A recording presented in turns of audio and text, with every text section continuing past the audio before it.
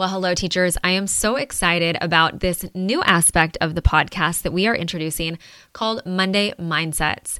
These are going to be really short, small little snippets of just my thoughts around certain things that relate to mindset, self-awareness, things that are going to get us to reflect more deeply and think just on a different level about life, about ourselves, and about how we show up. So these normally air on our YouTube channel, but we thought, you know what?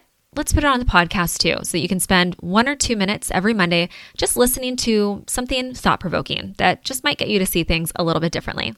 So with that being said, let's dive into our Monday Mindset. Hey guys, so today I want to talk about this concept of both and, of having both and in our lives versus either or. And I think a lot of us live from the perspective of either or. I can either have this or I can either have that. Right? I think a lot of times for teachers, for us as teachers, it stems from, I can either be a great teacher or I can be a great parent or a great spouse or a great friend, right? I can either have a great professional life or I can have a great home life. And I don't think that's necessarily the case. And I would urge you to think about life from the perspective of possibility and what is possible when we switch that perspective, right? It's all about switching perspective from the concept of either or to a both and. And you start to operate from a place of what we call inspired action. And when we live from this place of possibility, how can I be both a great teacher and a great partner and a great parent and a great friend and take great care of myself? How can I do both and instead of either or?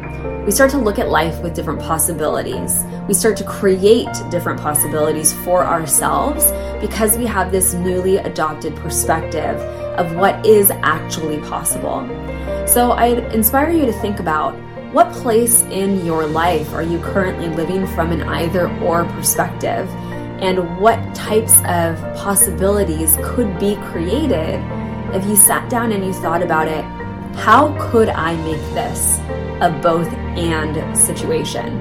And you'll start to see some really cool things unfold. And I've started to see the incredible results of that in my own life as well.